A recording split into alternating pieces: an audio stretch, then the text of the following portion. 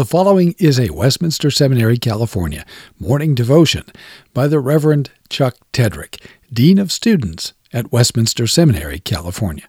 For more information about this chapel message or about Westminster Seminary, California, visit wscal.edu or call 888-480-8474, wscal.edu, or call 888-480-8474. Well, good morning, friends. It is my privilege to welcome you to our chapel devotions this morning, and also my privilege to take us through a series on Tuesday mornings regarding the Lord's Prayer, and we'll kind of unpack each of the phrases, Our Father, who art in heaven, hallowed be thy name, of course using the scripture, and also we'll be using the Heidelberg Catechism as well. And so on the Tuesdays that I'm able to be with you, that's what we'll be going through. And then we have a series of guest speakers as well on Tuesdays who will be bringing, opening up the word from passages that they have selected. But I thought today we'd have an introduction just talking about why pray. Prayer is, as the Catechism says, the chief part of gratitude, our thankfulness to the Lord. But it's often one of the hardest things to do. It's one of the most neglected things that we do and one of the most misunderstood things that we do. And if we're honest, it's one of the most seemingly pointless things or frustrating things that we do at times. Seemingly pointless. And in Dr. Johnson's commentary on the book of Acts, he writes this about prayer. He's specifically speaking about the book of Acts, but I think it applies here as well. I think these questions that he asks are great. Dr. Johnson says, how would a vivid consciousness of the presence of Jesus affect the prayer life of the church? Prayer is often portrayed as a Christian duty. It is often enjoined upon us in exhortations heavily laced with guilt inducers, like the holiday phone commercial that scolds wayward adults. Call your mother. This definition of prayer as a duty, though not wrong, often leaves the impression that we have an uncomfortable obligation to a distant loved one who is out of touch with our daily lives. At the opposite extreme are pastors and teachers who try to move us to pray by portraying Jesus as our buddy, our pal, who's eager to hear our monologues of self-pity and to come to our assistance. Here, too, there is a grain of truth. Jesus is compassionate, and he does bring help to those who turn to him in faith. But the casual and self-centered embellishment added to that grain puts the truth out of focus. Acts shows us what prayer is like when praying people recognize the presence of Jesus as Lord. It is joyful and confident, for the one who is Lord is among us to hear our needs. There is awe-filled fear when we recognize his terrifying holiness. There is a preoccupation not with ourselves or our ailments or our comforts, conveniences, hurt feelings, but with the great cause of the King who walks in our midst. We ask to receive from his hand whatever will make us serviceable to him, useful for his saving purposes. We pray not because we must, but because we may. Not out of lust for his gifts, but out of love for the giver. Not to bend his will to ours, but to bend our will to his. I think that's a really helpful parameter for us as we'll be looking at this morning and then throughout the series. And today I just want to ask three brief questions. Why is prayer so difficult? To whom do we pray? Because the who of prayer shapes the why and the how of prayer. And then why do we pray? But I'd like to read for us from God's word in Matthew chapter 6. In Matthew chapter 6, we read this. Matthew chapter 6, starting in verse 5. It says, "And when you pray, you must not be like the hypocrites, for they love to stand and pray in the synagogues and at the street corners, that they may be seen by others. Truly I say to you, they have received their reward. But when you pray, go into your room and shut the door and pray to your Father who is in secret, and your Father who sees in secret will reward you. And when you pray, do not heap up empty phrases as the Gentiles do, for they think that they will be heard for their many words. Do not be like them, for your Father knows what you need before you ask him. Pray then like this: Our Father in heaven, hallowed be your name. Your kingdom come, your will be done, on earth as it is in heaven. And give us this day our daily bread, and forgive us our debts, as we also have forgiven our debtors. And lead us not into temptation, but deliver us from evil. So far, the reading of God's holy word. Well, let's ask that question or consider, why is prayer so difficult? Our natural desire to pray comes from creation. Our difficulties and troubles with prayer come from the fall. In glory, it will be completely natural, peaceful, and a joyous occasion to be in communion and fellowship with the Lord. The tension now, of course, comes from the fall. There are multiple reasons why prayer may be difficult. One of them is because it's difficult to pray because, honestly, we're not good at it. If you're like me at all, sometimes you have started to pray and 10 seconds in, or maybe that's even too generous, 5 seconds in, you're no longer praying to God, but you're in conversation with an imaginary partner or someone that you're in conflict with, or talking or thinking about something, or just so easily distracted. So one of the reasons why it's difficult to pray is because we're not good at it, or we think we're not good at it, or we're comparing ourselves to others. Another reason why it's difficult to pray is because we've often been disappointed with the answers that we've received. We've gotten a yes when we've wanted a no. We've gotten a no when we've wanted a yes. And then that one that we get so often that we don't like is wait. I want patience, and I want to be long-suffering, and I want it now. And we constantly want everything right now, but the Lord sometimes and often even says, wait, because the wait is the stuff of sanctification. The wait is the stuff of conforming us more and more to the image of our Lord and Savior Jesus. It is the thing that inculcates contentment or patience or peace or long-suffering, being conformed more and more to the image of Jesus. So it's difficult sometimes because we've been disappointed by the answers. It's also difficult to pray sometimes because we feel silly. There's an oddness to it, a difference than everything else we do in our life. We do not see or hear directly or immediately from the Lord as we do when we're talking to our friends, if we're sitting down with them at a coffee shop or across the dinner table. It seems like we're talking to ourselves. And we have that nagging thought in the back of our minds that only crazy people do that, right? Only crazy people talk to themselves. So there's an element of difficulty to it because it's odd, it's different than everything else that we do and every other relationship that we have. It's also difficult to pray sometimes because we don't believe that it matters. We sometimes even ask ourselves, why pray to a sovereign God? But we recognize that God uses means, doesn't he? God has ordained both the means and the ends of caring for his church and caring for the world and caring for us. So our prayers are the very means that God has used. Don't be more Calvinistic than Calvin or more Calvinistic than the Bible. We pray to a sovereign God because God sovereignly ordains and uses the means of prayer. There's no conflict between the sovereignty of God and the prayers of God's people. They are in harmony, is the way God has ordained it to use these very means. It should strike us that Jesus Christ, who is fully God and fully man, prayed. Think about that reality, that if it is meaningless or useless to pray to a sovereign God, think about Jesus' life. He was a man dedicated to prayer. As a matter of fact, the Lord's Prayer, as it comes to us in Luke, is a response to the disciples seeing Jesus pray and asking him, teach us to pray. Jesus prayed. Think about that. The Son of God, the eternal God, prayed. He prayed when he was in conflict. He prayed when he was in pain. He prayed when he was in need. He prayed in intercession. He prayed in praise. He prayed in hope. And recognize, beloved, that you are the answer to someone else's prayer. God uses means.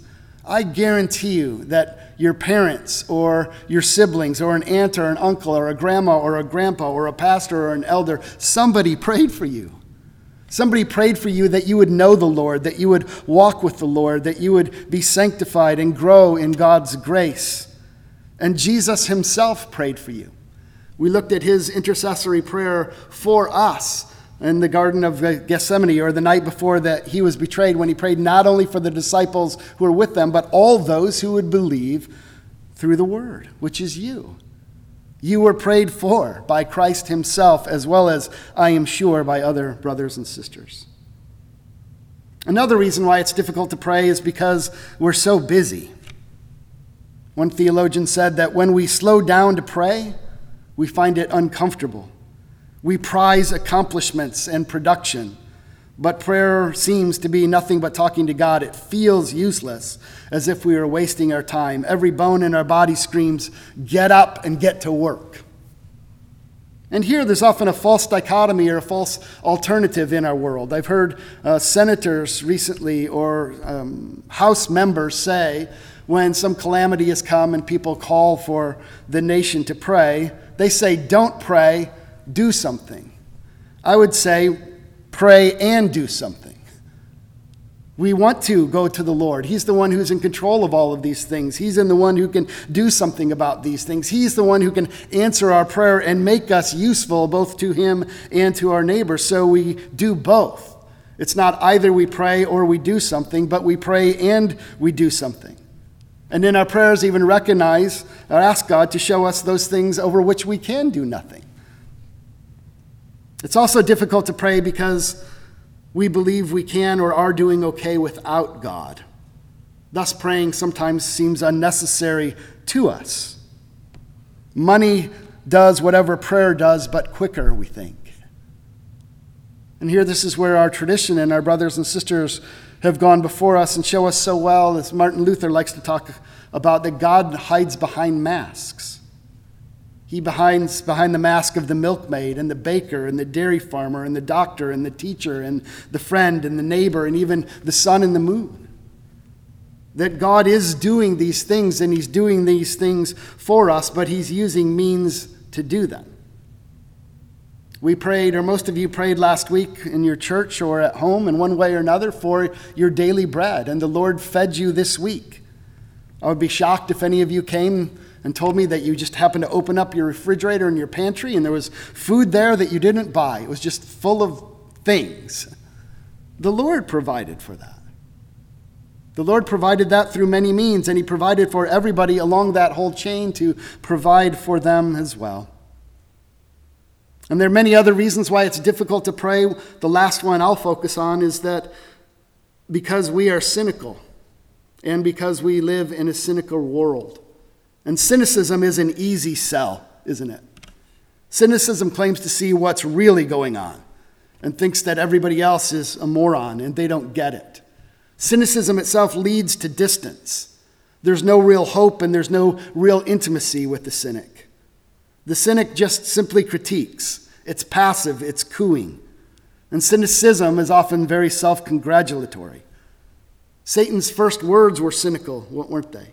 Has God really said?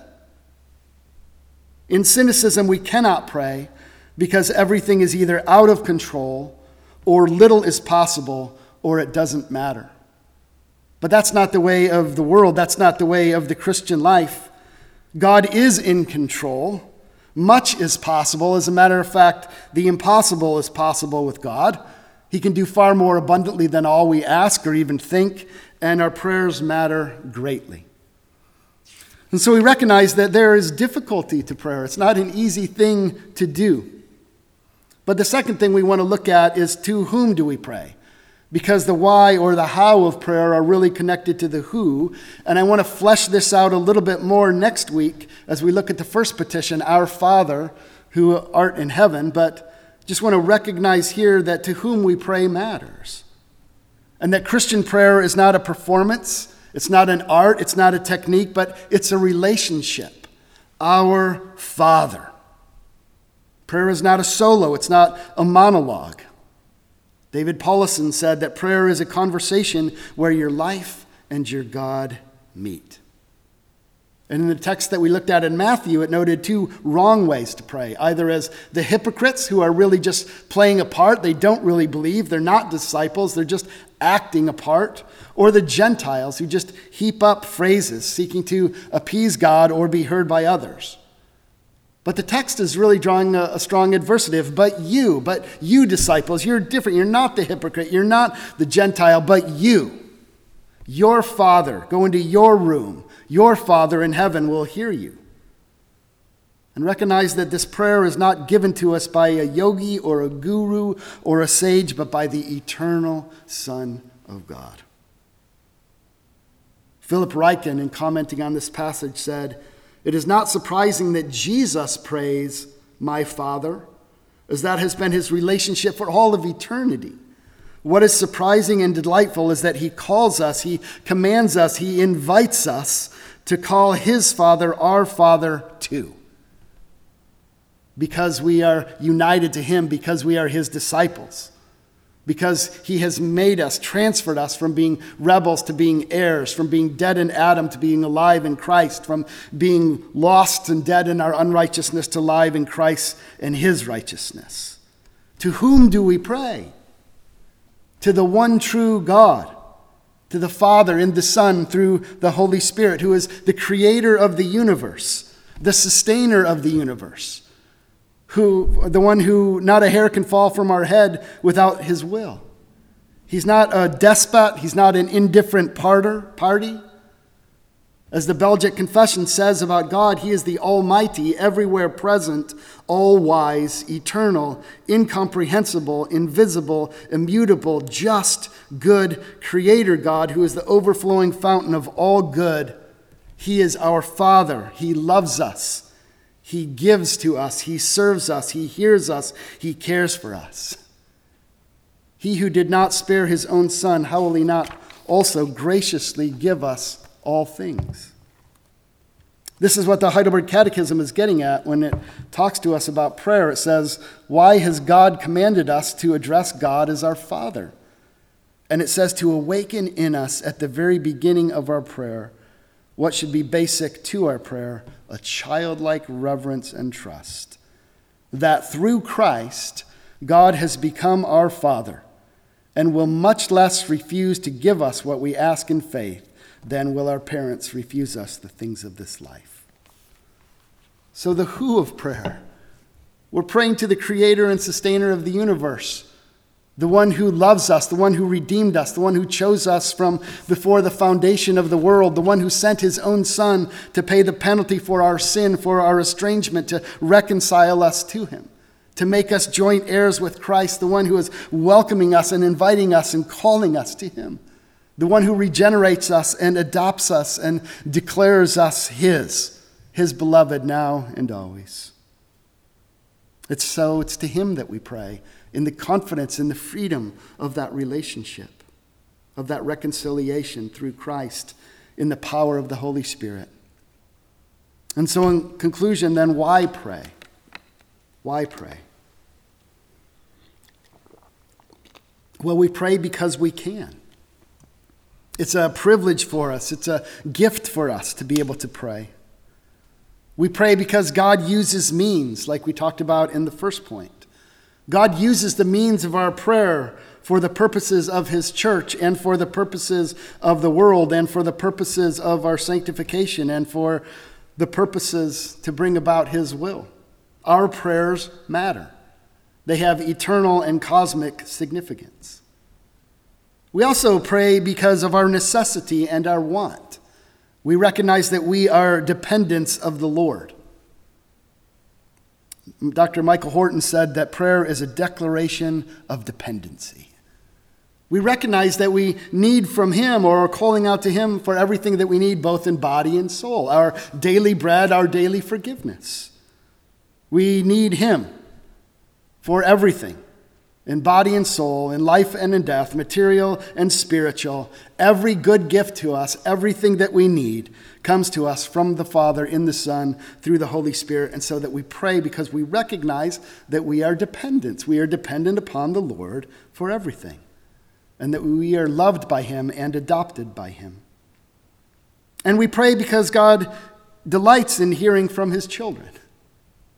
That may be hard for us to believe at times, but he wants to hear from us. He delights to hear from us. He calls us to come. We pray because we do not just want to receive the gifts of God, but to commune with the God of the gifts. We want to commune with the giver. We also pray because prayer changes us. Dennis Johnson said, "Learning to pray does not offer us a less busy life, but it may offer us a less busy heart." In other words, we pray because there are so many different circumstances in our life that sometimes trouble us. He says, "Come to me, cast all of your anxieties on me because I care for you."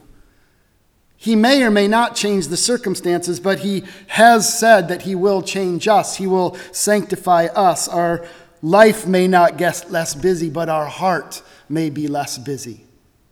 As we bring these things to him, as we call upon him, as we turn to him and cast our anxieties and cares on him, knowing that he cares for us. We do pray because God commands us or calls us. But I wanted to put it lower on the list. Like Dennis Johnson said, or like I read from Dennis Johnson in the opening introduction, so often that's the first thing, like a duty or a command. It is those things. But in addition, it comes in a context. It comes in a context of him creating and redeeming us and calling us and equipping us. We ultimately pray because we recognize that everything we have comes from the Father in the Son through the Holy Spirit.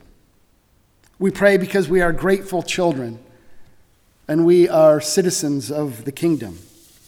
And we pray in confidence of being heard. As Galatians 4:6 says, "And because you are sons, God has sent the Spirit of his Son into our hearts, crying, Abba, Father." In other words, we don't pray in the hopes that we will become children of God. We pray because we are the children of God, which is a divine work. God sent the Spirit of his Son into your heart, enabling you to call out, Abba, Father, our Father. I want to read just again in conclusion how the quote that I said from Dennis Johnson. How would a vivid consciousness of the presence of Jesus affect the prayer life of the church? Prayer is often portrayed as a Christian duty. It is often enjoined upon us in exhortations heavily laced with guilt inducers, like the holiday phone commercial that scolds wayward adults, "Call your mother." The definition of prayer as a duty, though not wrong, often leaves the impression that we have an uncomfortable obligation to a distant loved one who is out of touch with our daily lives. At the opposite extreme are pastors and teachers who try to move us to prayer by portraying Jesus as our buddy or our pal, eager to hear our monologues of self-pity and to come to our assistance. Here, too, there is a grain of truth. Jesus is compassionate, and he does bring help to those who turn to him in faith. But the casual and self-centered embellishment added to that grain puts the truth out of focus. Acts, Scripture, shows us what prayer is like when praying people recognize the presence of Jesus as Lord. It is joyful and confident for the one who is Lord and Christ is among us to hear our needs. There is an all-filled fear when we recognize his terrifying holiness. There is preoccupation not with ourselves or our ailments or our comforts, our conveniences or our hurt feelings, but with the great cause of the King who walks in our midst. We ask to receive from his hand whatever will make us serviceable to him and useful for his saving purposes. We pray not because we must, but because we may. Not out of lust for his gifts, but out of love for the giver. We pray not to bend our will, his will to ours, but our will to his. Let's pray. Dear Heavenly Father, we thank you for the privilege that we do have of prayer, that we can come before you knowing that you love us, and that when we ask you for bread, that you will not give us a stone. We thank you that you have manifested your love for us by sending your own Son, Jesus, to bridge the chasm between your holiness and our sin. We recognize that in him we have all that we need for faith and for life. We have the forgiveness of sins, that we have a righteousness imputed to us, that we have been reconciled to you, that we have peace with you now, that we are regenerated, that we are adopted, that we are loved, and that there is nothing in all of creation that will ever be able to separate us from your love. And Father, we admit that it's difficult to pray at times. It's difficult to believe. We believe, but help our unbelief. Please strengthen us through your word and through your Spirit, and as we attend our churches on the Lord's Day, through the means of grace as well, Father. We pray that you would conform us ever more and more to the image of our Lord and Savior, Jesus Christ. And then in light of who we are, that we would seek to love our neighbors. In Jesus' name, amen. Copyright 2021, Westminster Seminary, California. All rights reserved. You are permitted to reproduce and distribute this material in any format, provided that you do not alter the wording in any way, and that you do not charge a fee beyond the cost of reproduction. For web posting, a link to this document on our website is preferred.